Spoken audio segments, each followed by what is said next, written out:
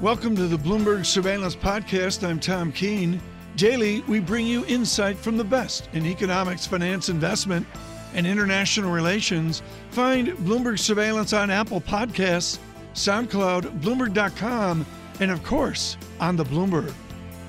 The Federal Reserve as well, looking ahead to a year where we might not get a single rate move whatsoever, according to some people out there at least. Joining us now to weigh in on that, I'm pleased to say, is Randall Kroszner, former Fed governor and University of Chicago Booth School of Business professor. Good morning to you, Professor. Your thoughts on that, a year of the Fed doing nothing? Well, we could hope that that would be the case, because if they do nothing, that will suggest that inflation will be staying around their goal of 2%. And the economy will be continuing to move along at about 2%. Everything seems to be a 2 for 2020. So, Randy, one thing I'm struggling with is how much the Federal Reserve is actually supporting risk assets right now. And there was a story on the Bloomberg yesterday talking about how the Fed is going to be purchasing, I think, about 40% of net issuance of U.S. Treasuries next year. And this is because they're allowing the MBS, the mortgage bonds, to roll off, and they're reinvesting the proceeds in Treasuries. How much is that going to support risk assets in 2020? Well, I think it's more that rather than the specifics of buying the Treasuries, just that what they're doing with their portfolio, that they are moving out of the mortgage-backed securities, trying to get to a more traditional portfolio of all Treasury securities, because that's the way the Fed had worked for 90 years before the financial crisis. And also an important piece of this is that they are going to be gradually increasing the balance sheet to provide liquidity into the system.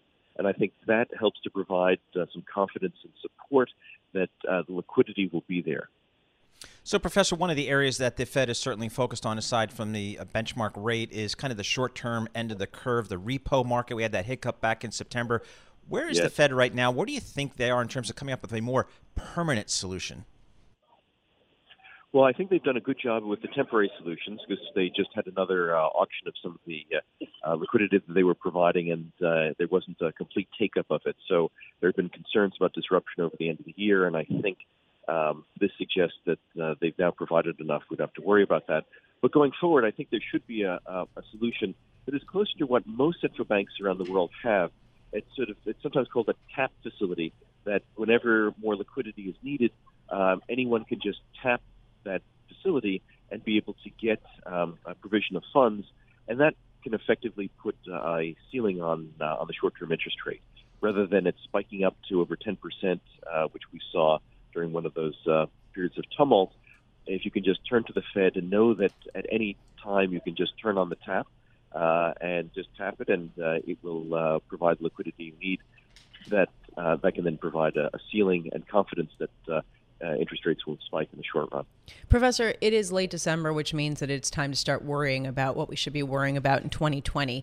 And one thing that you noted that we're worrying about heading into the new year is bond vigilantes making a comeback. Basically, people saying, if you're going to deepen your deficit, we're going to demand higher interest rates to be compensated to lend to you. Do you really think this is a risk? It hasn't been for years. That is right, and it may not happen this year. At some point it will happen, but I think as Japan has shown, where they have moved from a debt-to-GDP ratio that's sort of close to where we are in the U.S. now, about 80%, to now being about 375%. The bond vigilantes have not risen up against them, but it could be in some of the other markets where there are more questions. For example, Italy, which has just issued a lot more debt. There's a populist government there. There are questions about how strong the European economy is, and there's a lot of Italian debt outstanding. So I think it's a risk. Do I think it's something that's likely to happen? No. But, you want to look at, you want to do your stress test and scenario analyses, looking at those kinds of things. Looking forward to 2020 at the Federal Reserve. A special thanks to Randall Kroszner there, former Fed governor and University of Chicago Booth School of Business professor.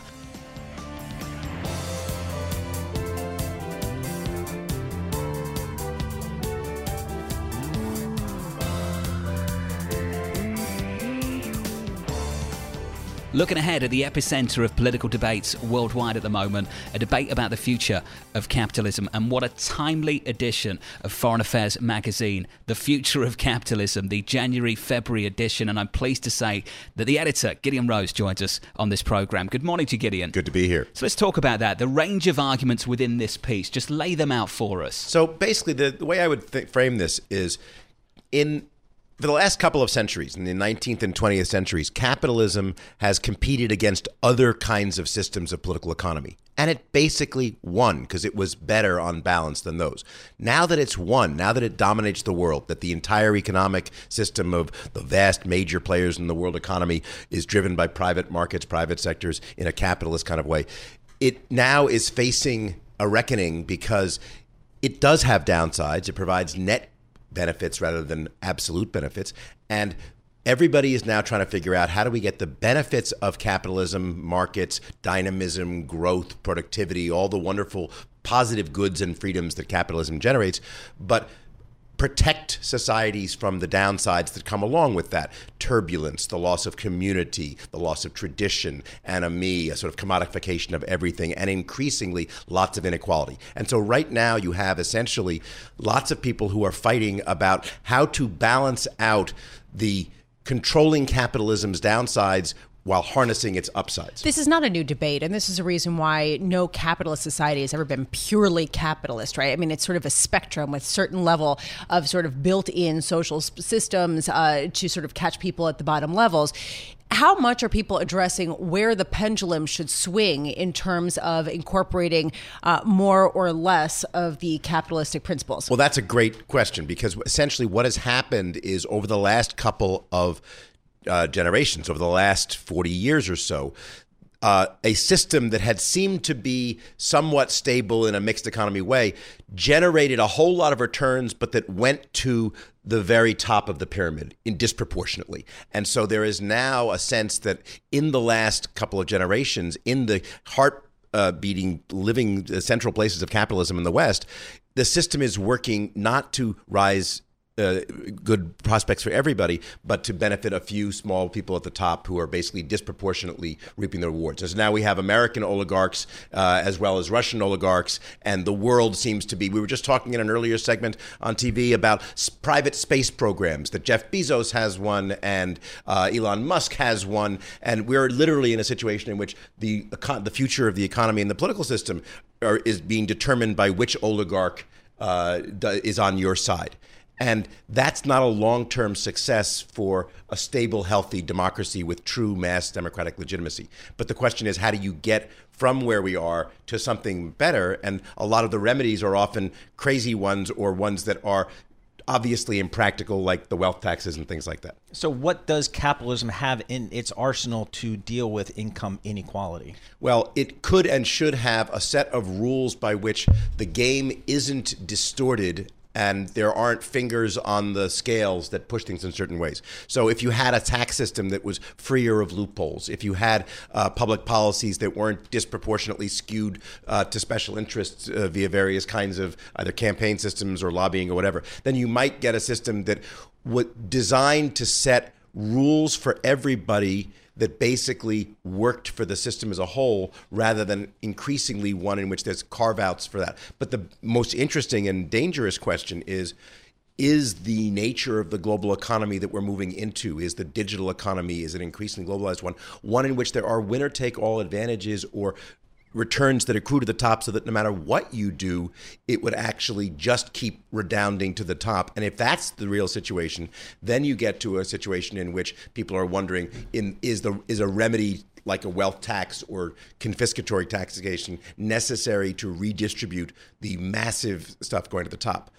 That's a big question for the 21st century, but we'll just have to see. What's the strongest defense of capitalism within this piece, within this edition? Well, there's a wonderful piece by Jerry Mueller, who basically takes on the neo-socialist movement, the craze for sort of new kinds of measures that are radically redistributionist, wealth tax included, and things like that. And he basically argues that you need critics of capitalism have often been correct about the downsides, but they have been their wisest selves, like social democrats, when they have used the resources that capitalism provides to address the problems it generates.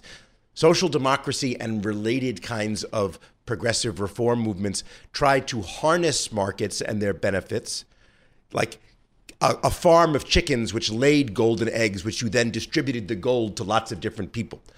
The neo-socialists don't seem to be interested in animal husbandry. They don't care about the chickens. Their economists assume that golden eggs come out of nowhere and there's a steady stream.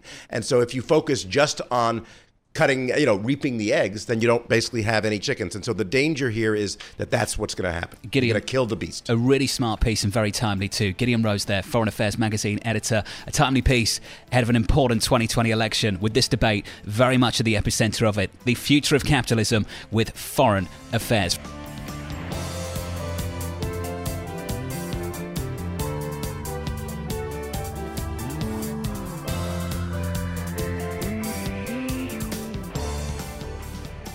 There are things going on. I'm pleased to say that joining us, Kevin Cirilli is on the phone. He joins us from Los Angeles, Bloomberg News Chief Washington Correspondent, after a set of debates in LA for the Democrats. Kevin, talk to me about the response. Who came out on top?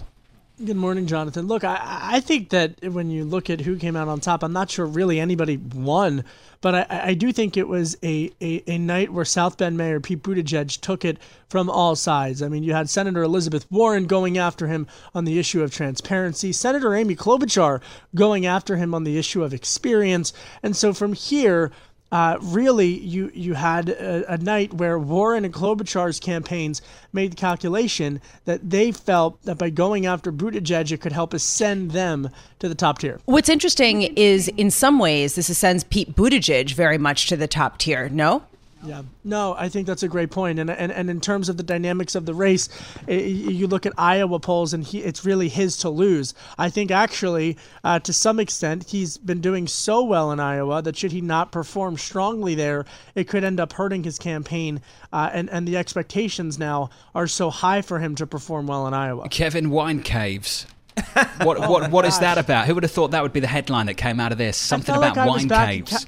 I felt like I was back in Catholic prep school where we're learning about all of the different, teachings of the past. I thought it was a really telling moment. I also thought it was because it showcased how Elizabeth Warren is going to navigate the next couple of months, and she's going to be taking it head on to draw that contrast and how to personalize in political attacks her populist, progressive message. I do want to mention Senator Bernie Sanders because there was that NBC News Wall Street Journal poll that came out. 21%. He's the only other candidate besides Biden, of course, who is polling among likely Democratic voters higher than 20%. That is no small feat. And Andrew Yang also performing strongly. He and Tom Steyer, but for Yang's perspective, had to prove that he is a contender for a mainstream candidate.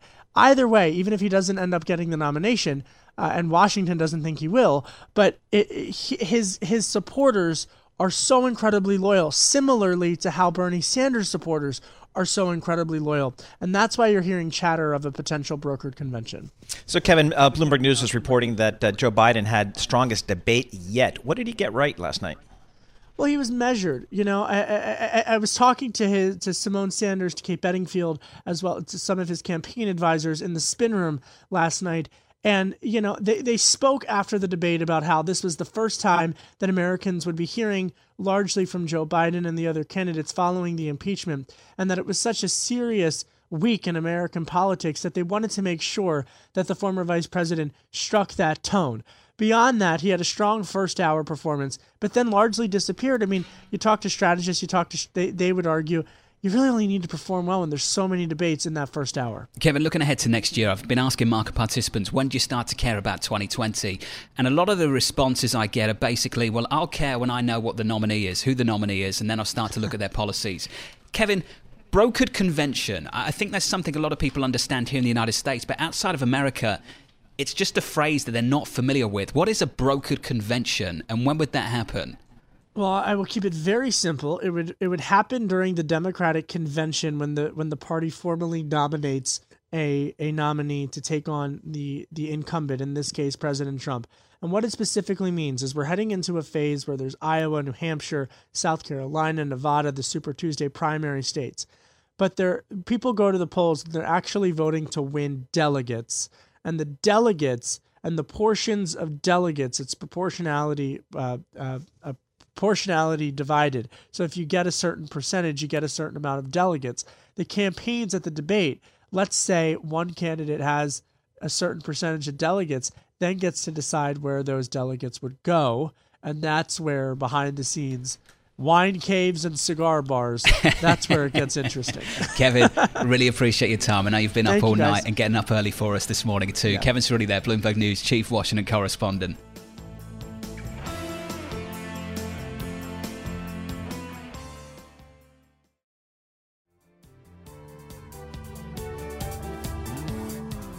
Bloomberg News out with a really cool story today. It's actually a scoop, as they say in the trade, that Apple is exploring satellites to beam direct to devices. To get the latest, we welcome our good friend John Butler. John Butler covers Apple and all things telecom for Bloomberg Intelligence. He joins us on the phone. John, thanks so much for joining us. So, interesting story out of Bloomberg News talking about Apple getting in maybe into the satellite deployment business. What do you think their strategy is here? Yeah, I have to admit I didn't see this one coming, Paul. This really surprised me, but it does make sense. So if you look at where Apple is really investing right now, it's all about content in many ways. And so if you look at satellite, it's a great point-to-multipoint technology. It's a great broadcast platform. And so my first thought was they're looking at it for content. Distribution, to be clear, content distribution. How feasible is it that they're going to become a real player in this? I mean, is this basically just to support their own network, or is it to also potentially compete with the likes of Verizon and AT&T? So, great question. I think the wireless operators are safe for now. I think satellite, again, is really good at point-to-multipoint broadcasting information. It's very good at tracking. But when it comes to that round trip, you can't get around the physics of a long delay. And so satellite phone has never really taken off. And I don't look at this and think, wow, Apple is thinking about using this to set up its own wireless network. So, John, we've talked about this in the past. $200 billion of cash on the balance sheet, $60 billion a year of free cash flow coming out of Apple. Should we just think of this as just one of the many potential moonshots that they're dabbling in, and maybe it's not that much more than that? I think so, Paul. You know, if you look at, if you read the article carefully, it said it's 5 years out, or at least that's the estimated timeline for this. And so I think like Google and some of the other big tech companies, they always have a lot of things cooking and not all of them make it to the finish line. Again, I think satellite's interesting for Apple. They have a large and growing device base out there. There are definitely applications and potential services that could use accurate device tracking, particularly Apple Maps. And again, I go back to the content play here. It's early days for Apple, but I think 3 to 5 years out, they're going to be a real player in content, and having a satellite network can be a real asset in that scenario. John, there's sort of an interesting question embedded in this move by Apple. Is this a signal that Apple is trying to diversify from essentially being an iPhone maker and seller to a content provider, as you suggest, and that the satellite push is just merely to support that? Or are they looking to plow into other areas of the infrastructure? And I'm wondering if that's the case, will we start talking about the potential for them to acquire one of these telecom companies? So I've had the thought, right, as the device base grows, you look at it and the middleman is the wireless player, but really in the broader, I think the broader play for Apple is that move in general into services. Not just content, but, you know, Apple Music is an example, iCloud, Apple Pay. And so having the ability to broadcast information to your device base or track devices not only gives you the ability to enhance existing services, but also potentially develop new ones. So I looked at this news in that context as opposed to, boy, it's maybe the first baby steps towards Apple sidestepping the wireless carriers. I'm not seeing that yet. So, John, I'm looking at the Apple stock this year, up 77.5%. It's just extraordinary. Is that kind of a vindication, or is that the market saying we buy off on your pivot to services?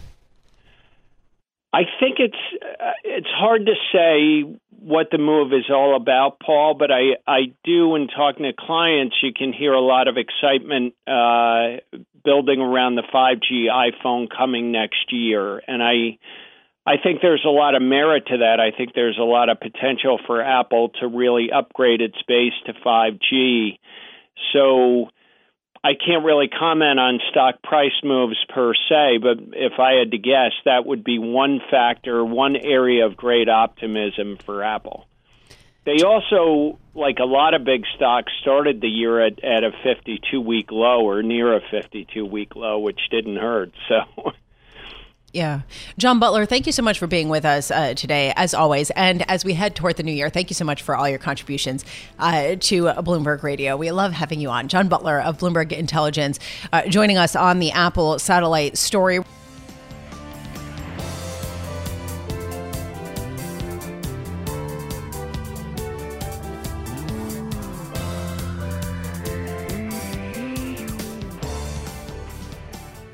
Certainly a time to look back on what a year it's been. Equity markets up 28% on the S&P.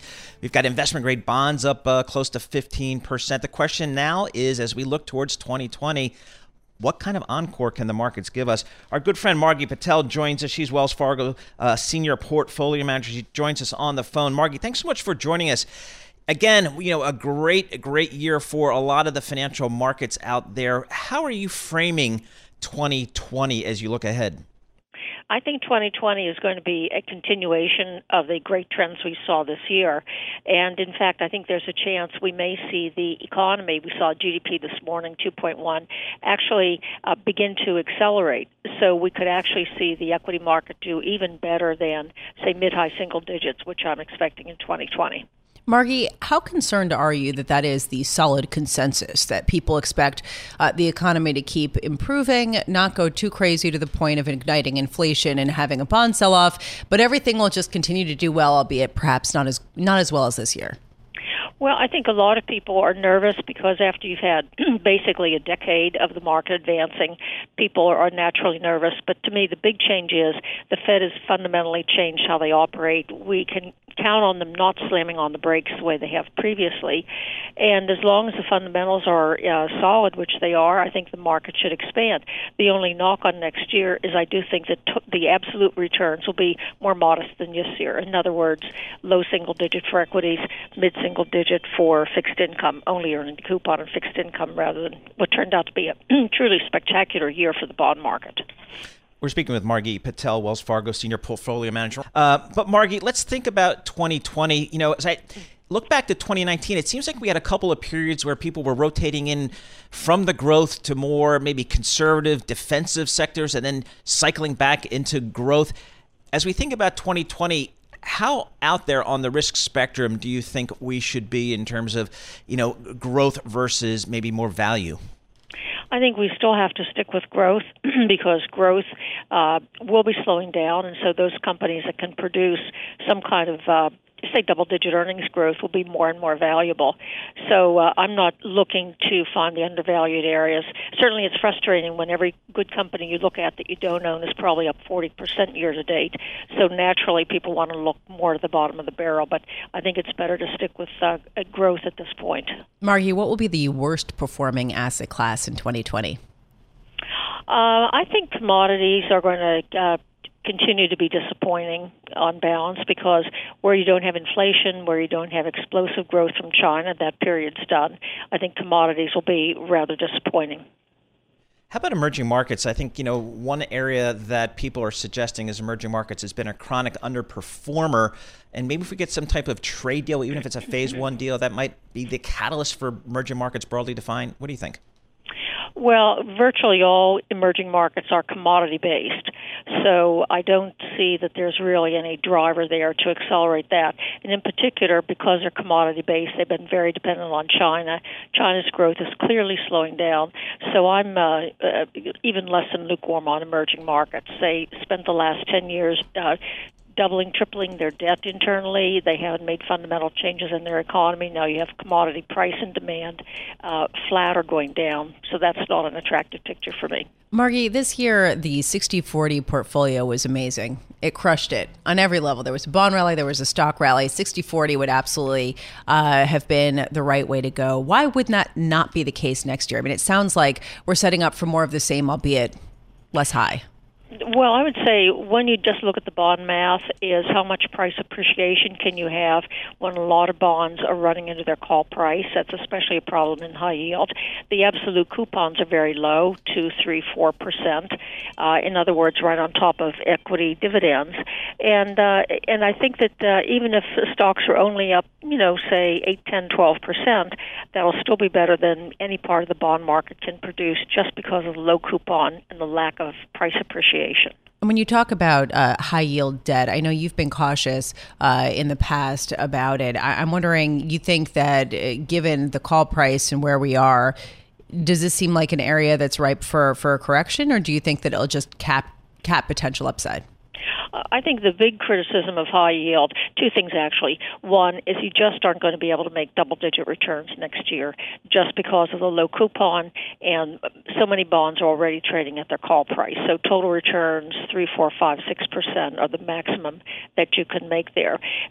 Secondly, there's actually rather a scarcity of good quality high yield bonds, and I'd say that's going to be the big challenge next year is what do you buy that's acceptable quality. A lot of the lower tier and even some of the good names have been sucked off into the loan market. They've financed in private equity. And so the demand is very, very high. And I think next year the supply of decent names will be very limited. So that'll be the challenge for investors. Margie Patel, how about leverage loan market? Is that too much risk here? The risk reward is not there. How do you think about that market? Again, levered loans have pulled off a lot of the bottom tier supply that would have come to the high yield market. They've gone to levered loan market because they got much better terms, even lower coupon rates. And so if there's risk in the fixed income market, and I think that's very, very modest, I'm not looking for any big explosion. I think the levered loan market might be disappointing because of some of those lower tier names that turn out to have too much leverage, don't have a great business model. Margie Patel, thank you so much for being with us, and happy holidays to you. Margie Patel is Wells Fargo Asset Management Senior Portfolio Manager, joining us by phone. Interesting to see how the consensus really is solidifying heading into 2020. The risk assets are going to do pretty well. Thanks for listening to the Bloomberg Surveillance Podcast. Subscribe and listen to interviews on Apple Podcasts, SoundCloud, or whichever podcast platform you prefer. I'm on Twitter at Tom Keene. Before the podcast, you can always catch us worldwide on Bloomberg Radio.